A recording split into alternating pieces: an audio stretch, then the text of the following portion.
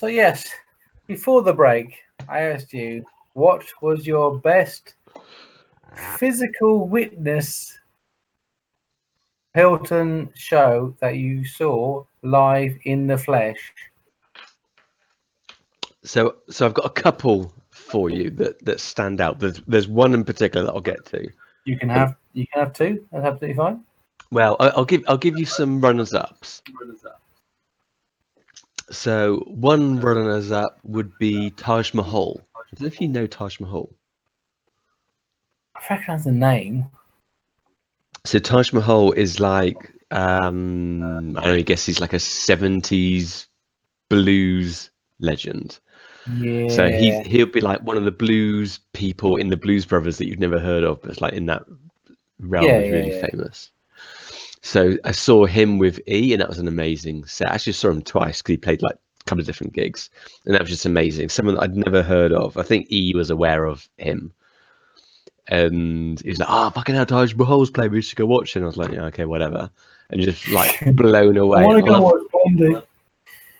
I love that when you got zero expectations, much like you in the school musical thing, zero expectations, and you get there, you're just like, holy shit, where have you been all my life? So that was awesome.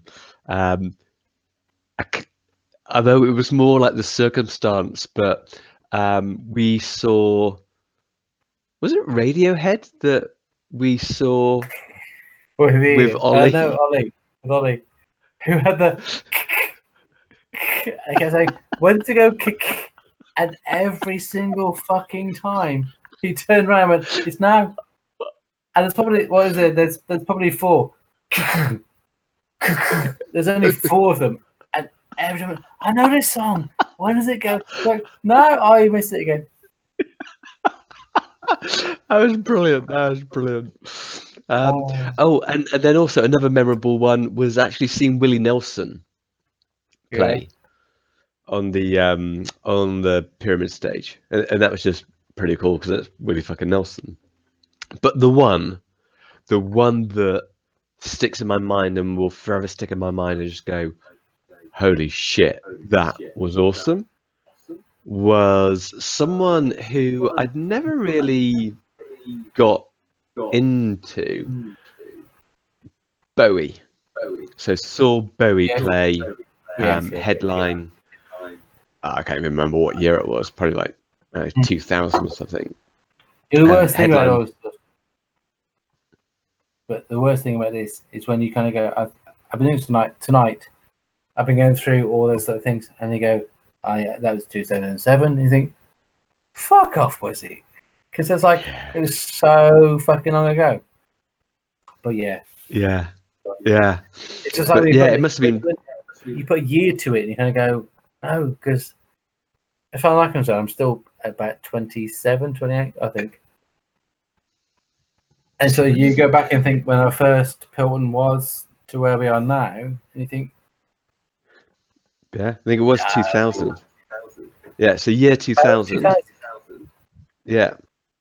And yeah, he was there. Like I said, not a huge Bowie fan, but it's Bowie, so just went along, and oh my god, it's just talk about owning the stage. He's a little dude. But he just in this white suit, just owned 200,000 people like I've never seen anyone command a crowd. Just absolutely amazing. And he had the whole crowd in the entire palm. So it wasn't the set, it was the way that he just like a puppet master. He had 200,000 people on the end of his string, and they would just move and shake and gyrate to his bidding. And I was just there as a performer, as a frontman, as an artiste myself. I was just mesmerized. He goes on to that stage, before you go on, you must have an understanding. Like, if you and me went onto that stage, you just go, fucking hell, that's something. But there's and that's what amazes me. There's a level of performance where you just don't give a fuck, whether it's 10 people or 100,000 people. Yeah. You go on, and that you just all you can see is your stage, and what you want is all those people to perform to you going, and you can see it. You can say, go, left side, go yay, right side, go yay, and when they're bad, you go, fuck off, dickhead. But I can see what you're doing. You go, the left side are louder than the right side. But when David Bowie goes and does that, you kind of go, no, we're going to be fucking louder than him because he's told me. And there's something in there. There must be something. Like, he starts off at some point playing 3 people in the Dog and Duck. Yeah. In his local street. And then he goes out in front of 100,000 people and goes, no, you listen to me because I'm about to fucking orchestrate you in rock and roll. And that's what fascinates me, is where do you go from just being in your, like, learning guitar, learning in your bedroom, writing a song, and not being scared. Like, I think his modern day replacement is Chris Martin in Coldplay. I'm not a huge Coldplay fan.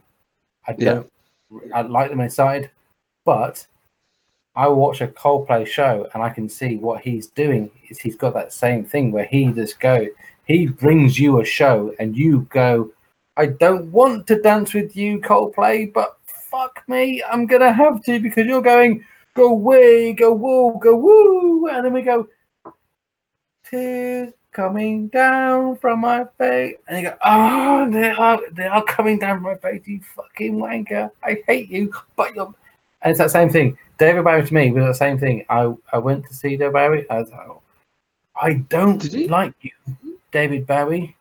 You went to see him? Yeah, I think that was the time we were separate at that point in our lives. But I remember going to David Bowie, and I just remember the same as you going, I don't know much of. I know your hits. And you got to, aren't you? If David Bowie's there, you got to go and see David Bowie. Absolutely. I'm trying to find a video. I don't expect much from it. And I remember just being fucking transfixed from the minute he came on the stage to them. Everywhere he went, I thought, yes. I'm so with you on that. Just that orchestrating a crowd.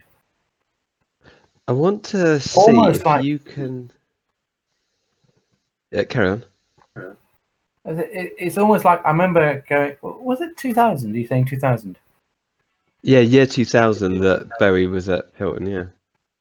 I remember going to Bowie. I remember watching it again, like you say, not being a massive fan, but it was an event. It was something that you would say, 19 years later, we'd have a Skype session talking about it going, yeah, I was fucking there. Right. And now he's dead. And that's the thing. So here you go. Can you see if I can get this? This is really low tech. Did he do Lord's Prayer or something? Oh, maybe. Or was that No. Can you see that? Yeah. Do you know who that is? Yeah. I was going to bring that up later. Yeah. Okay. So I don't know who that is. Okay. This is how out of touch I am. But, you know, I was doing that thing at work where I was doing a presentation on why I have a silly accent. Yeah. So I watched the thing you sent me. It was brilliant. So that guy, I understand completely what he says before they had to say it. Right. Ed, it's just Ed, isn't it? When you fucking do it. So I was trying to find stuff of Pilton to splice in there. Yeah. And then I came across this video, which is like the best crowd moments of. It's on YouTube, and it's like the best crowd moments, and it's this guy who just like starts the song, and then this clip here is just the crowd singing beautifully back his song, and him just smiling like this, just going, "Oh yeah, I just made it. I've no idea who he is. I don't know the song." Right. But it's like, oh mate, This is quite funny because this is my bit of the best person you've seen in the flesh and the best person you've seen not in the flesh this year. That's Lewis Capaldi. Is the guy? Oh, okay, that's who it is. And Lewis Capaldi, write that down. He's got such a fucking beautiful voice, and he sings so amazing songs about love and loss. And Lewis Capaldi. Yeah, I know Lewis. Because he's. Do you know Newton Faulkner? Hang on, you're breaking up. What's he? Do you know Newton Faulkner? Newton Faulkner, yes, I love Newton Faulkner. Yeah, so Lewis Capaldi just reminds me of Newton Faulkner. Okay, so Lewis Capaldi has this fucking amazing voice. Now, what happened was, Noel Gallagher from Oasis went on to this fucking tirade. I like the way, just a quick interjection, I like the way you have to explain to me who the fuck Liam Gallagher is. Yeah, just in case. So because I'm not sure. But again, it comes back to the Pilton special because Liam Gallagher loves Oasis, by the way. Noel Gallagher hates being a part of Oasis. He is now a solo artist. And it comes back again to those people that not the non-flesh gigs I've seen. So Liam Gallagher and Noel Gallagher. Noel Gallagher was saying how there's no fucking characters in music anymore, in rock music. There's no voices.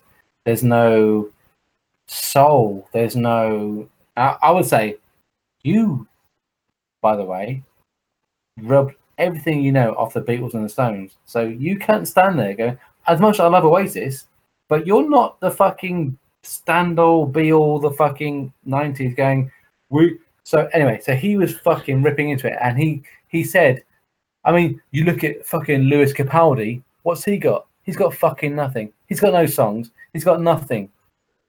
Right? So Lewis Capaldi is playing the Pyramid Stage this summer, and he comes on with he wears the beanie hat. So he comes on with a beanie hat and the big parka that he used to wear, and he like staggers on doing today is gonna be the day they're gonna throw it back to you. By now you should have somehow fucked his hat off. Fucks that off and goes, fuck that off. Hey, Noel, this is the new world. And then delivers it. As I was going to say to you, one of the I got into Lewis Capaldi. So he used to have long flowing hair. He cut it to be like the basin haircut, like the Oasis did. So when he took his hat off, he looked like Noel, and he stripped off his Oasis like parka and all that sort of shit. And don't forget, this year we've had the best fucking summer we've ever had. So he's wearing the fucking Manchester fucking alright rain fucking weather gear with a hat on and the fucking coat on. And he's like, fucking, and he's a big lad, so he's fucking sweating. And he goes, right, fucking get that shit off because it's fucking hot as fuck. And he's got this big t-shirt going with a big heart going, Noel, I love you. I love you. And he sings his songs, and his songs are fucking beautiful. So yeah, Lewis, the guy you want is Lewis Capaldi. He fucking sings. He's got this beautiful. He sings a song to his ex, right? And it's about the song is about singing to your ex, saying, I'm only the person, I'm the person that I can be for my future because of what you did to me. Okay, so it's like a really fucking heartfelt thing. Saying, I'm not fucking you off. I'm saying I love what you did, although it broke my heart. But because of what you did, it means my next love will be much better. Okay, that what doesn't kill us makes us stronger. Yeah, and so going into we've kind of done right, but I watched that this year. He does just such an amazing, because I knew him again from the letters thing going around, because he's like a new young thing going on, so I know his songs. But he's fucking hilarious, and he did this set like you if you can still find it, find it on YouTube. It's amazing because he comes on doing this fucking like big piss take of Noel, because Noel said, so what we've got is fucking Lewis Capaldi doing his fucking, don't know what the fuck he's doing, whatever it is, but it's fucking shit. And he's going, well, I thought I was doing all right.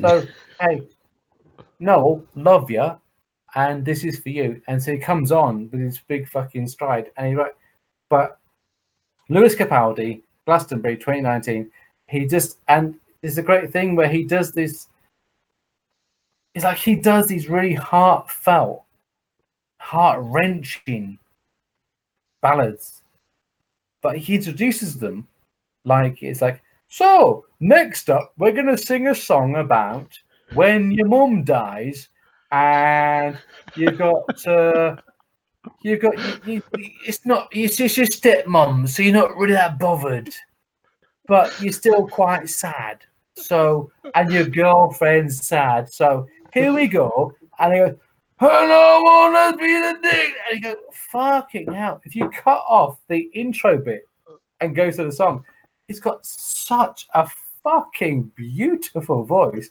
And yet, he's from Glasgow. So he's got that kind of like real, like dead humor about shit. There's a little thing where he goes around and goes like, so, goes, oh, I'll introduce the band. So, see your band. So, you're on drums. So, you're on drums. So, are you looking for? What sort of a girl looking for? It's like, I'll just play drums. So, you just play drums. Aye, right. So, on the bass, you've got Phil on the bass. So, what sort of a girl are you looking for? It's like, oh, I've totally forgotten.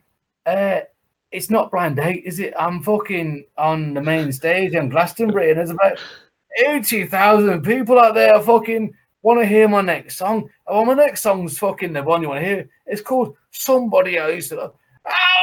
And it's just amazing how he goes from like this, but he's quite fat. He's a fat little knockabout fucking twat who just goes, fucking blah, blah, blah. And he goes, oh, by the way, there's 80,000 people out there going, play this fucking song, dickhead. And they go, oh, all right, I haven't played a fucking song for about 3 years. So here's one you might know. And then he just, and this voice that comes out of him is fucking mental. I didn't like anything he did until I saw him watching like Pilton this summer. I went, oh, I fucking love you. And then I downloaded his album and went, oh, I can see that there's a humor in everything. Because up until then, it's really serious. But there's a humor. It's almost like he has a persona, and there's two personas. Like it's almost like he's a big fat lad going out for 80,000 people going. It reminded me of Danny Davis. Huh. Danny Davis, who was a stand-up and a really good bass player, but you couldn't tell him he was a good bass player or a good stand-up. But he would do a stand-up and then play bass in a really good band. But he couldn't be a singer. And the two, and it was like that. It was like Lewis Capaldi would come on stage, he would just fucking talk for fucking England, and then go, oh, hang on, I've got to do a really heartfelt fucking ballad. and it would just change. And he would sing the song and then go, right, that's fucking gone. Steve, what's your favourite biscuit? the bit that I loved. Oh. The bit I loved was just because just the bit of the clip is this fat ginger guy on stage with the crowd singing his song, and he's just got the look like he's a dog with two dicks. And I was like, "Oh, you are just enjoying life, son." And that was just mega. And the crowd's like, often you got the crowd kind of singing along a bit, but you need like a backing singer to help them along. But this is the whole crowd singing this beautiful song just back to him, and he's just like, "Oh yeah." That was mega. Yeah, that was mega. So now I know who it is. He wouldn't get that from just listening to his, like, because his songs are really, really serious and really heartfelt about like breakups and fucking moving on. But he's not like that. I remember again watching the BBC shit and the interview with him before, and he was introducing the Killers, and he was like, mate, I mean, the whole reason why I sang was because I used to sing along to the fucking Killers, and it's like, and he's just like, I didn't know who he was because I had not seen a picture of Lewis Capaldi, so I have not seen him at all. I know his songs, I've heard him sing, but I've never heard him speak. And so they were like saying, I missed the bit where they went and here on the stage we got to, mate, the reason why I'm here is because of because he's got such a fucking way with the crowd and how he like fucking interacts and stuff, and he talks and there's a bit of me in that. I'm thinking, I don't know who you are. Is he a comedian? Because he's like how he sounds. So like, it's just like, the way he talks. It's like he talks away from the songs, and it's like he has a talk, and then the song kicks in, and then he sings, and it's different. And so it's kind of like, that's what I kind of come from. And then that probably sounds like he was either Indian or Northern Irish. I get that. The former. That was my Glaswegian. And then also I watched the Killers, and I watched in the same program earlier that day Lewis Capaldi, and I think, and then you can go back onto like the BBC YouTube and watch the whole show, and the whole show is so fucking raggedy piggledy. It's just literally him, a drummer and a bass player and a guitarist, and his voice. It's just the fact that he fucks around so much. He doesn't deserve such a good voice because he's almost doing stand-up. I'll check his set out. He's almost he's playing in front of an 80,000 crowd doing jokes. Right? Okay, he's playing with his crowd going, so I was in this Indian bar, and this guy said to me, it's like, fucking, and I said, that's a fucking right. Anyway, so I said to him, and off he goes to a song, and thinking, I had no interest in Lewis Capaldi's song whatsoever. Then I watched his Pilton set, and tonight I have processed his album into my iTunes because I fucking now understand, because every song he sings, he introduces so fucking like a stand-up going, see, I was at this fucking bar one time and this guy said was fucking, and then, so what it was, right, and he said, and I'm sorry, I'm here to sing, aren't I, right, I'm gonna fucking sing, and he sings a song, and I go, but without that, I wouldn't appreciate the album, because now I've got the personality behind the song. Yeah, I'll have to check it out, because when I was listening, ironically, I clearly had no fucking idea who he was. I was listening to his album like a week or so ago, because Anna put me onto him. Like on a Saturday night, we might stay in and have like a nice meal or something. Yeah, the girls always know. Oh yeah, he's definitely a Saturday night couples night. So we had this music on, and I just couldn't help but feel it was like maybe a lesser Newton Faulkner. So now I'll try and see if I can find out his Pilston set. You said that I don't see. To me, he's like a lesser. Who's the guy from One Direction? With the hair, Harry Styles. Harry Styles. Okay, right. See, I wouldn't put Lewis Capaldi in the same field as Newton Faulkner. It's the voice. Yes, no, I can see that. I can see the voice, but it's almost like Newton Faulkner. Yeah. I just see Lewis Capaldi he's a boy band kind of singer that's come out. But I can see where you're coming from with the voice. Yeah, but the voice is there. So actually, two thoughts around that. One is Newton Faulkner, "Dream Catch Me," that song. Yeah, I think that's the song that I wish I'd written out of any. Yeah, it's a great song. Better songs, but it's a great song. I wish, as a lyricist, I wish I had written that song because I love the idea of the romanticism of your dreams are just kind of what support you, and that no matter what happens in your life, you could have a shit day, you could have problems, whatever the worst tragedy could happen to you, but you've still got your own hopes and dreams that you can fall back on. And, it's the bridge as well when he goes higher, and it's yeah, I'm with you. I'm absolutely fucking with you. It's the most perfect fucking song, and every time I hear it, I'm so fucking in the moment, singing with him, going. And also, what I love about Newton Faulkner is I can sing in his range. Okay.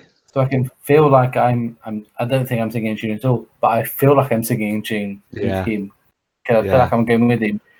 And it's that bit where he's like, "Dream catch me when you go, see you in a mountain, fountain of God." See, when it goes up a bit, like, I'm fucking with you, man. I'm going with you. And normally, that's like in my driving tune.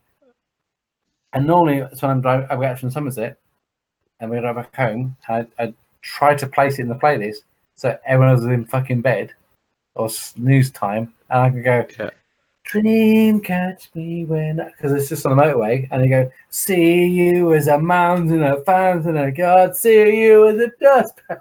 I fucking go for it, and it's just I absolutely love Newton Faulkner. The only thing that slightly annoys me is that I can't help but think he's a bit like Van Buxton.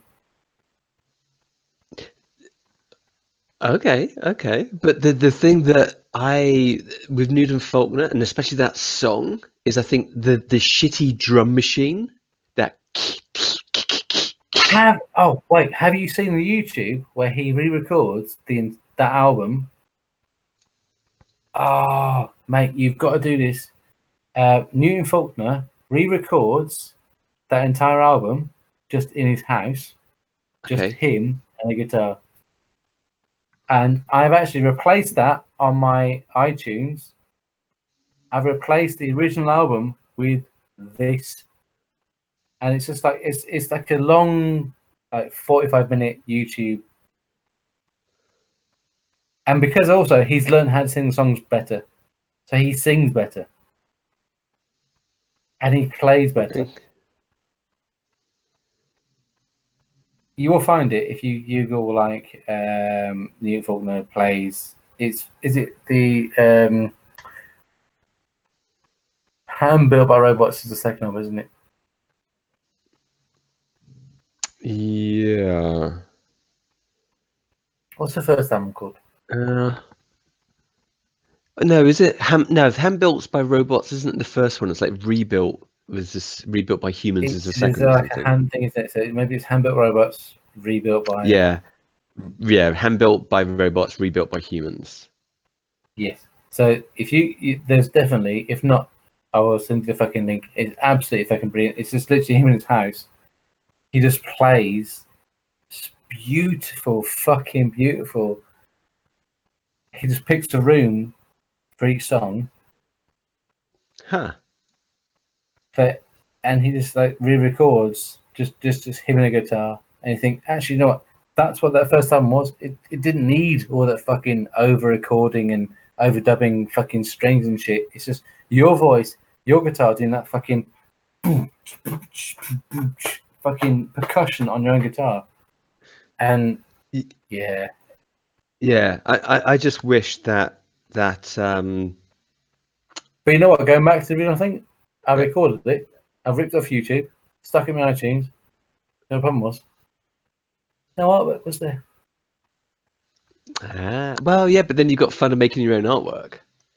So I had to press pause. I literally watched the whole thing, and there's a shadow of him with his big dreads tied up on the microphone, and I paused it there, screenshot, fucking cut it in. I thought, that's your fucking... And that's what I love.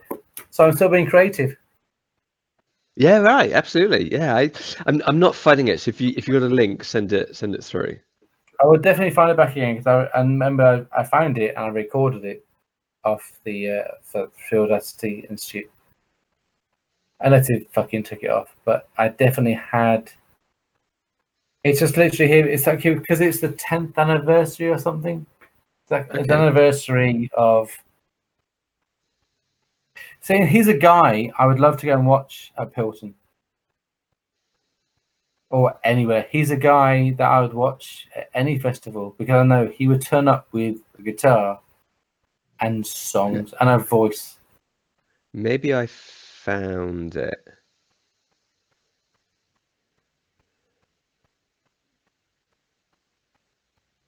What is he doing here? I found a 10th anniversary thing of it.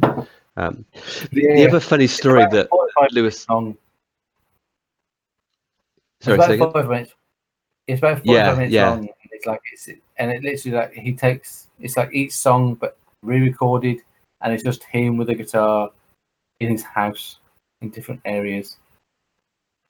Yeah. Okay. So I think I found it. It kind of takes off all that kind of like the overproduction bit, which I think it did. Yeah. There's that thing about taking photographs when he's standing still. It's such a beautiful song. Don't take my photograph. Don't take my photograph. I'm just standing still, waiting for. He's waiting for his car to go through the thing. I think he's such a way with lyrics. And what I love is no one fucking like he's a little like you could say to him, especially in Australia, "Oh, Newton Faulkner," and they go, "Fucking hipster," because no one knows who he is. And they go, "Yeah," but he was fucking promoted so hard, and he just didn't. For whatever reason, he didn't make it. But he just carried on making songs, and now he's like just still doing the fucking same sort of shit. But like the second album wasn't that good. No, yeah, he kind of ruined it. But it's like he just carried on doing what he's doing. I just liked how he had that. The thing was, he had that sort of percussive thing with a guitar. So he's a really good guitarist, but also like a ding, ding, ding, ding, ding, ding, ding, ding, ding, which apparently is a lot of people doing it at the same time. But I was like, but I didn't know then, did I? I knew Newton Faulkner, and I liked. Right. But also, I then found out those guitar players, but I liked what he was saying. I liked his lyrics. I liked his songs. I've always liked his songs, and so I kind of stuck with him. And the thing is, he's kind of got as he's got more popular, more money, he's got more production, and you're going to go, no, your thing is you can do drums, percussion, bass, and lead on one fucking guitar. Just fucking at the same time. Just fucking do that, you dickhead. Why would you go, I've got £20,000 to bring in orchestra to play that? Or you could just do that. I remember thinking he was a lot like The Gift in a way, that like a one-man band all at the same time could just sing a song and take you on this journey.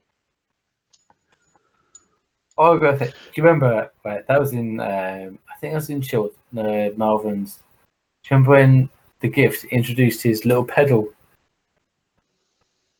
and he did some fucking like, ding, ding, ding, ding, ding, ding, ding, ding, ding, and you went to me. Imagine if you were tripping.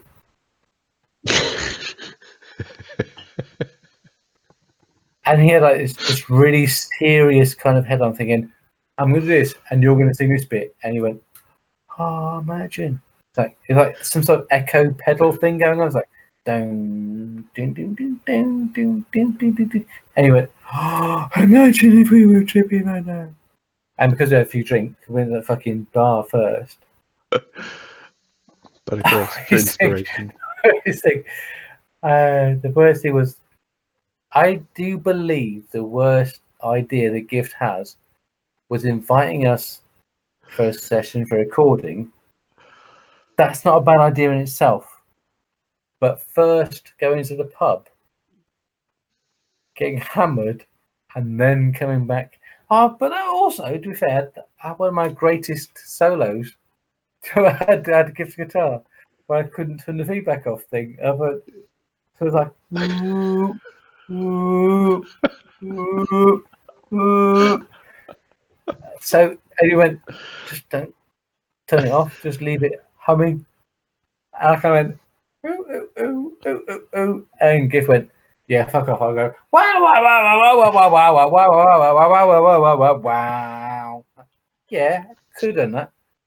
But some of those songs, but probably my favourite is driving in my dreams. What can it mean? Well, from the Malvern sessions. Perhaps not. From the Malvern sessions, there's one. You need my. Is it me? You need my eyes to see with. You need my.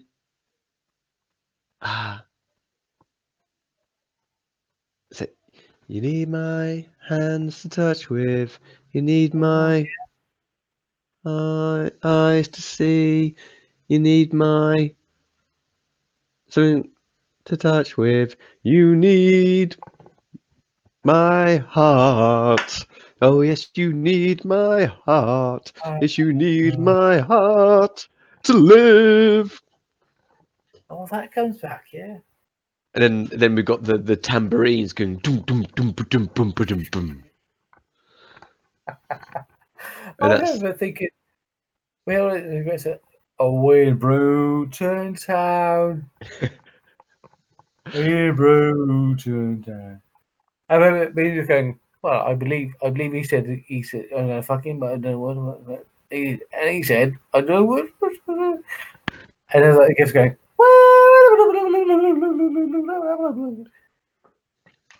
I was thinking we should do like over the Skype session, because I'm going to do like the live recording of the jingle.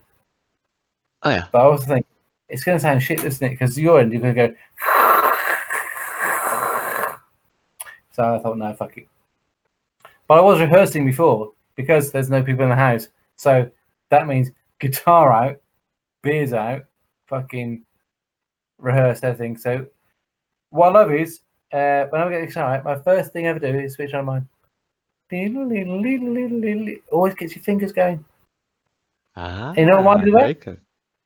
You know why I do that? It's because that was Slash's warm-up routine. That's every time Slash, before Switch On Mine was written, Slash would get a guitar. All he ever did was that got his fingers working, and Axel went, play that again. That sounds amazing. That could be a song. And he's like, what, this fucking and because it uses every finger. Okay. It uses every single finger in your all four, not your thumb, But all four fingers are used in a little, and that's where it came from. It was a warm-up routine that him and Izzy used to play. He used to play a and Izzy would go ding, ding, ding, ding, ding, ding, ding, ding, ding, ding, ding. And actually heard them playing it and went, play that again. I've got some lyrics for that. And they were like, this is just like a warm-up thing. And I went, yeah, it's fine, fucking do it. And now he hates it. Well, I think he always hated it. I remember seeing Slash. It's like, it's not that he hates the song; he hates what it stands for. He hates that it's a slow romantic ballad. It's the slow romantic ballad in the album that then became their anthem. Yeah, and yet he still plays it because you can't have to, right? That's his thing, isn't it? If you think Slash, you think Switch of the Mind. There's no way that he would. It's almost like it's his stairway. Yes. Yeah. I imagine if you went to Slash's house and picked up a guitar and you went, no Sweet Child. Yeah, get out. No Sweet Child. But so did you say he played Pilton? Yeah. Oh, you fucking gotta Google it. It's 2010. Okay. It only came back to me because I know. Oh fuck yeah, he so did play Pilton, and they are so fucking young. He was with it's him and Miles, and that might have been it, but they are so fucking young, and it became up because oh fucking hell! Last weekend, by the way, when I was here on my own getting fucking pissed and thought, oh, do you fancy having a chat? So we did until 10 to 5 in the morning. I had a wedding next day. You didn't say that. Oh, I forgot that, by the way. I was just sitting here going, well, because Rach came in from her bed and she went, because she was fucked and I was fucked. She went, I'm going to bed. I went, I'm actually quite drunk, but I'm not like so drunk I could go to bed. So either I put music on or I'll call Stush, see what's up to. Are you available? And he went, yeah, I am. I was like, oh, because also next weekend, everyone's away, so we could do it this weekend. And he went, are we doing this weekend or what? I was like, oh, fucking both, dickhead. Of course we're going fucking boom. So yeah, and at 10 to 5, I went to bed. At 8 o'clock, the alarm went off. I went, you're going to a wedding? I was like, what? I've had 3 hours to sleep. What are you fucking talking about? But the great thing was, so we got to a wedding at like 12 o'clock, had a fucking sip of Chardonnay or whatever fucking sparkling wine shit is. And we're like, boo! Back in the game. Brilliant. Yay! Speeches. Woo! Do you remember Martin? I don't know if you remember Martin from the stag and the wedding. You probably wouldn't. I don't think you would. But yeah, it's his wedding. But everyone was there. Joe was there, big beard hair. Yeah. Rob, Jimbo, big cool thing. So they're all there. And we were fucking. But the great thing was, like, they all got like drunk in stages, whereas I was drunk straight away because like I hadn't actually had any sleep or whatsoever. I completely fucking forgot. Well, you weren't drunk. You were just topped up. Yeah. It literally was. I went to bed. I had 3 hours sleep. I woke up and went, no. Reg went, oh, we got to wake up, we got to go. We went, no. I've had 3 hours sleep. And she went, yes, we're going to a wedding. Like, oh my God. I hadn't mentioned it because I completely fucking forgot. If I remembered that the night before, there's no way in this world. I'd have gone, do you fancy a 3 hour Skype till 5 in the morning? Because I'm fucking getting smashed tomorrow. And it was a free bar as well. It was a free bar. I actually went, I'm all right. I don't really want anything because I'm all right. I'm done. But, yes, bring it back to Pilton. Martin, who was the groom, on his pre-Amsterdam stag do, we went to Birmingham on the Pilton night, which was the Killers night. Ah, yes. And I'm going to say Live in the flesh, not live in the flesh. The Killers are up there for my best ever not in the flesh set. Okay. Because I had forgotten how many fucking songs they had that are fucking amazing, and how much I loved their first album, and how much I went, yeah, but they're still there. And then they played, and how much he played the audience. And the thing that got me was also how much the band is him and the drummer. Which leads me in. It leads me into they are second place in my best ever not in the flesh seen Hilton. And first place is obvious. Not ever seen in the flesh is the Foo Fighters. Yeah. And the Foo Fighters is Dave Grohl and Courtney Taylor. That I called you Taylor Hawkins. Taylor Hawkins. And it's that thing where it used to be singer and lead guitarist. Now is it singer and drummer? Maybe. But yeah, Foo Fighters. I fucking wish I was there. That fucking show is just the fucking greatest show. In that he also includes like that bit where they did it. That's not even the fucking bit of the song.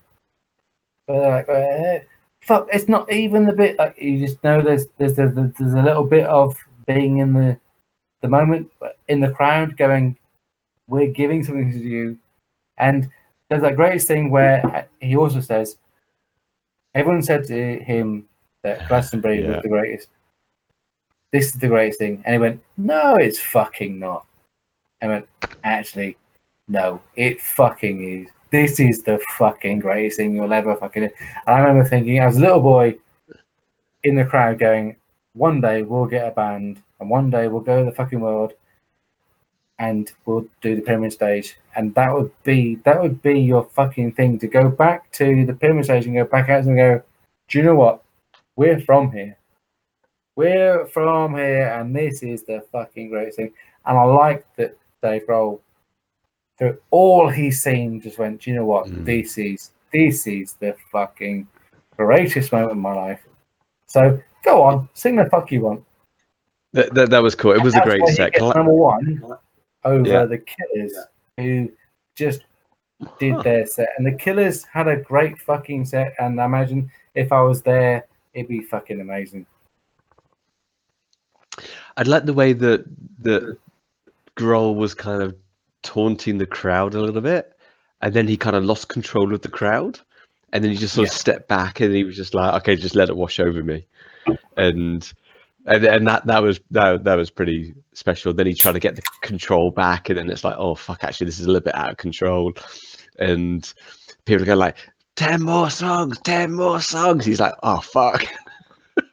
Have we got 10 more songs? But that whoa.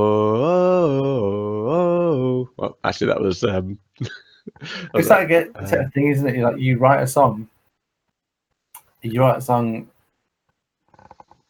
Travis. It was Travis who was saying that they write a song in their bedrooms or hotel rooms, and then they add a bit into it, and then they play one night in front of 10 people, and they don't like it, and they play it in front of 1,000 people, don't like it, and then they play it in front of 10,000 people, and they like it. And I went, and then it's your song. Yeah. Up until that point, it's my song, or it's his song, or it's their song, or blah, blah, blah. The minute you sing back to me, it's your song. I remember, and that again was in the flesh ratings, I put Travis. Travis would be number 3. Travis number 3, just because he does not fucking stop talking, but he, before every song, he tells you where he was when he wrote this song. Before you know what the song is, by the way, he tells you where he was about the song and what this song means to him. And it's that thing. And he plays the song, and he went like, and that's when he kind of like, and it comes from that gig, and is in the other stage, and that's where it came from. But that understanding is that, so basically, I write these songs. I sit down with a guitar and I write these songs, and I write lyrics that sound shit to me, and then Dougie, the bass player, goes, "No, it sounds okay," and that makes it to the next stage, and then we play to a room of 10 people, and they go, "Yeah, it's all right. It's not as good as the last one," and we play it again, and play it again, and then eventually 20,000 people sing my lyrics back to me, and I go, "Yeah, that's your song, not mine. It's your song now." And that's what I said. That's why I don't answer questions what it means, because what it means to me isn't what it means to 20,000 people that sing back to me. They're singing 20,000 different reasons back to me, and that's what I love about him. I agree with that, because it's any form of art, right? So you go look at the Mona Lisa, going back to our art metaphor. What you see in that and what it means to you is completely you. That's why it's art. And you don't need to know what Da Vinci, right? What he was thinking at the time, what he was trying to portray. That's not the point. It's what it means to you. That's why beauty is in the eye of the beholder.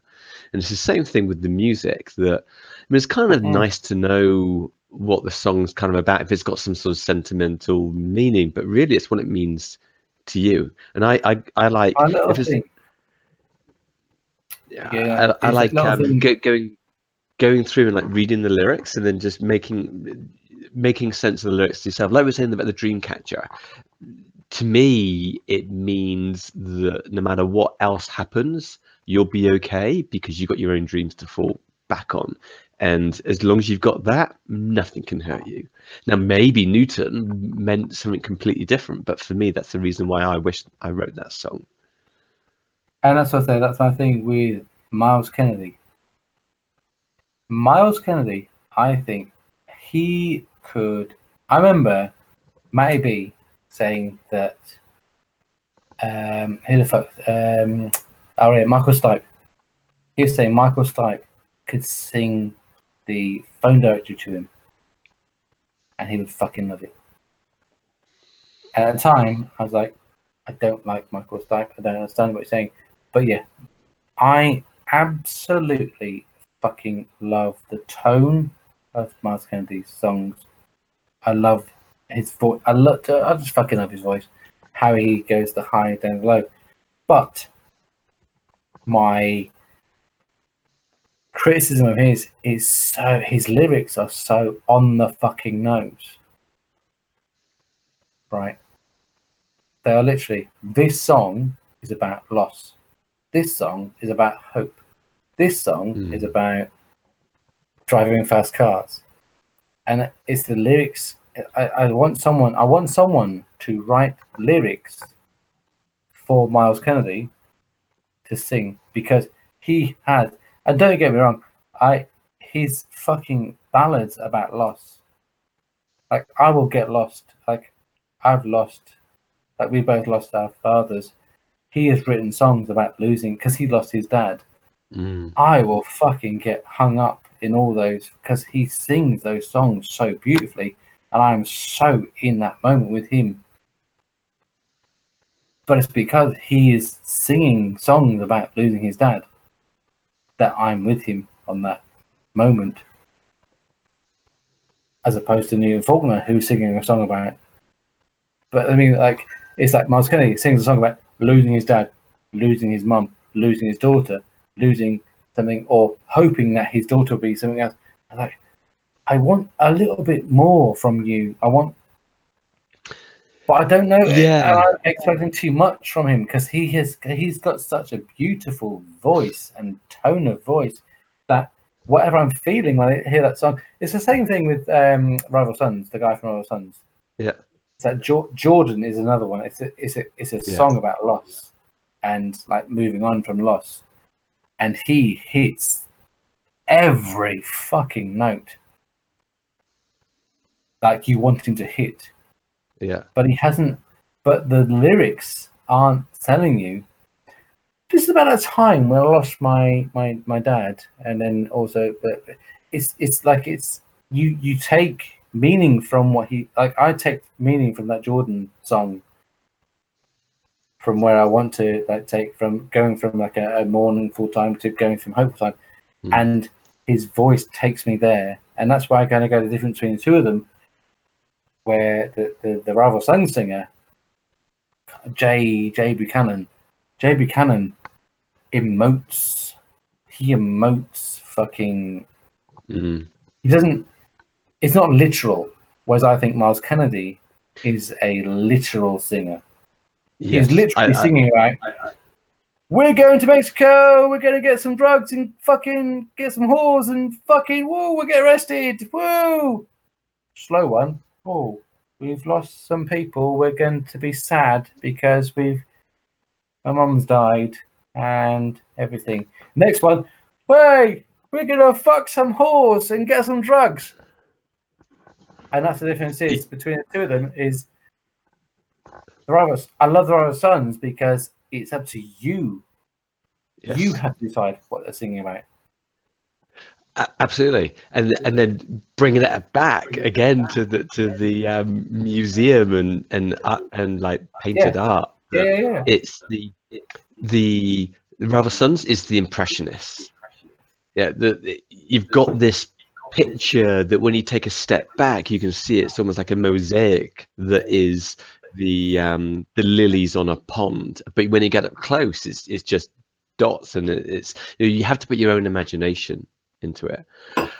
Mate, I've just got my marching orders that I have to get on with Saturday, and it is, what's it for you? 4 a.m. 4 o'clock. Well, I'm happy that we've actually not done anything about the Pilgrim. Well, I don't know. We did a little bit. I now know who Lewis Capaldi is, which is awesome. I will go and look up his stuff. And rapidly before we will say quickly. My favorite live show is Barenaked Ladies. Good choice. Which tonight I discovered the amazing YouTube. It's all fucking on YouTube. That whole fucking thing, where because they're comedians and artists and musicians, and the 1 week is being 1 week, and they all fucking played it. The greatest thing, I don't know if I can do it, but they played the top 10 that day, and they all ran. This is the greatest thing. The number one was Titanic, and they all put their musicians and they ran to the back of the stage and went, far! And they all ran to the front, near! And they ran back again, oh, near! Oh, near, far, wherever you are, and you give, and they played the top 10 of that day. Just awesome. And it's like we care a lot. I can't remember what else was. I remember Titanic was number one, and they just literally dropped all the instruments. Every single band member went back to the stage. Near, far. And I found out today on YouTube because it wasn't in my head. It was not. It actually happened. It's brilliant. And and the Barenaked Ladies, I knew them because they had 1 week. You looked at me.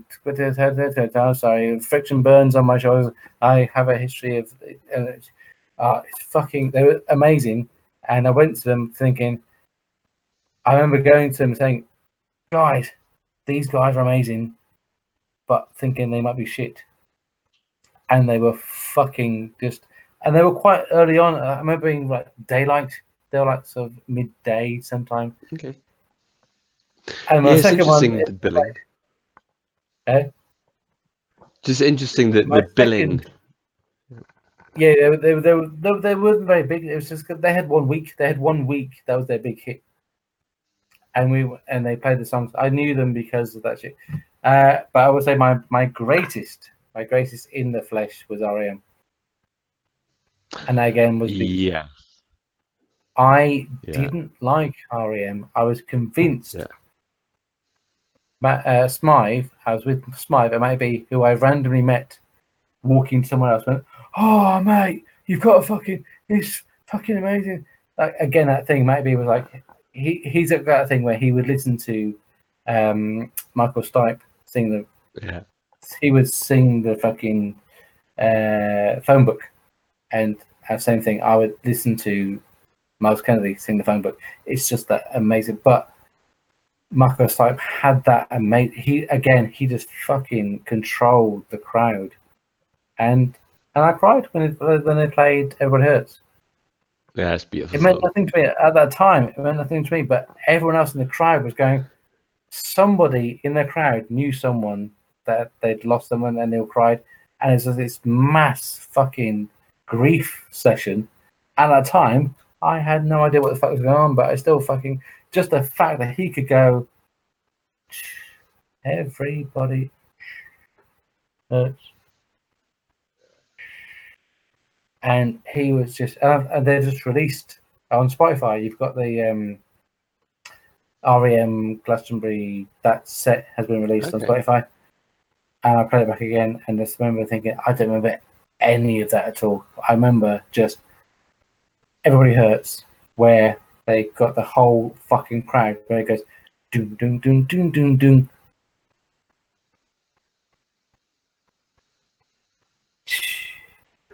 And the whole fucking 100,000 people just went, no, don't say a fucking word right now, dickhead.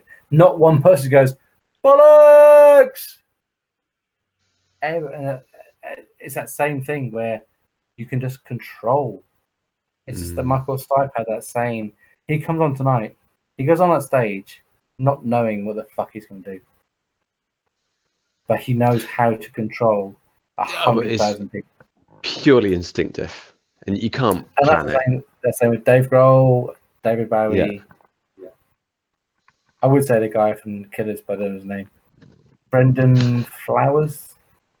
No but you're just going to go. That's the Saturday night. You just go on.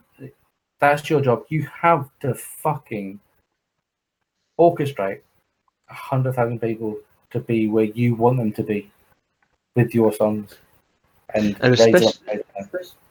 especially at a festival where it's not your crowd.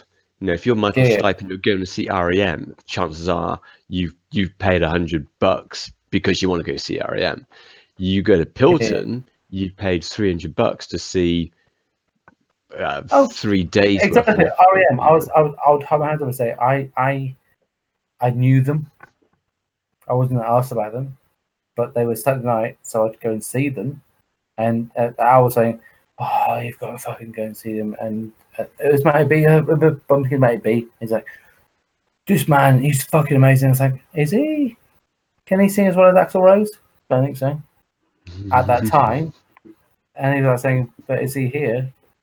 It's going to not here, are they? So I went and seen him, and I was fucking blown away by just how, and you still get it listening to the Spotify recording of it, how he was telling people how good they were, and now listening back, you go, no, I can remember being at prayer going, I'm amazing because you're telling me I'm amazing. I am. It is fucking. You have to get onto the BBC live recordings of REM at Glastonbury that year, because you can just listen to him orchestrating the crowd. He orchestrates the crowd and makes you believe. I'll see if I can look at that. On that, I think that's a nice place to leave it. Until next time. I believe that's part one of the Pilton reminiscences. We haven't reminisced about our own times. No, or done a proper review. So next time. Yes. Oh yeah. Oh fucking yeah. Oh, by the way, yeah. This isn't further, but Lucas Nelson. This is the whole thing. The whole reason that comes tonight was I haven't mentioned it. Lucas Nelson. Okay. Willie Nelson's son. Ah. It's fuck. That's one thing I took from Hilton 2019. I didn't even know he existed. I watched BBC. I watched his show for an hour. It's like Tom Petty, Miles Kennedy, soft rock blues, but with Willie Nelson's voice, because he sounds like his dad. So imagine Willie Nelson in a hard rock band. Okay, cool. Imagine Willie Nelson playing hard rock guitar, because he's basically a guitarist first, but when he sings, he sounds like his dad. And I listened to it, not literally. I say blah, blah, blah, Lucas Nelson, blah blah blah blah, and I found out it was like his, and he plays a cover of. There's a song where Willie Nelson plays a cover of Elvis. No, it's You're Always on My Mind. No. It's Neil Young with. Neil Young used to hang around with his dad. So it's Crosby, Stills, and Nash and Young, and Willie Nelson. And he was saying, I used to stand on the side of the stage and listen to this. I learned to play it, and I'm playing it tonight in honor of my dad. And he also he has been playing with Neil Young,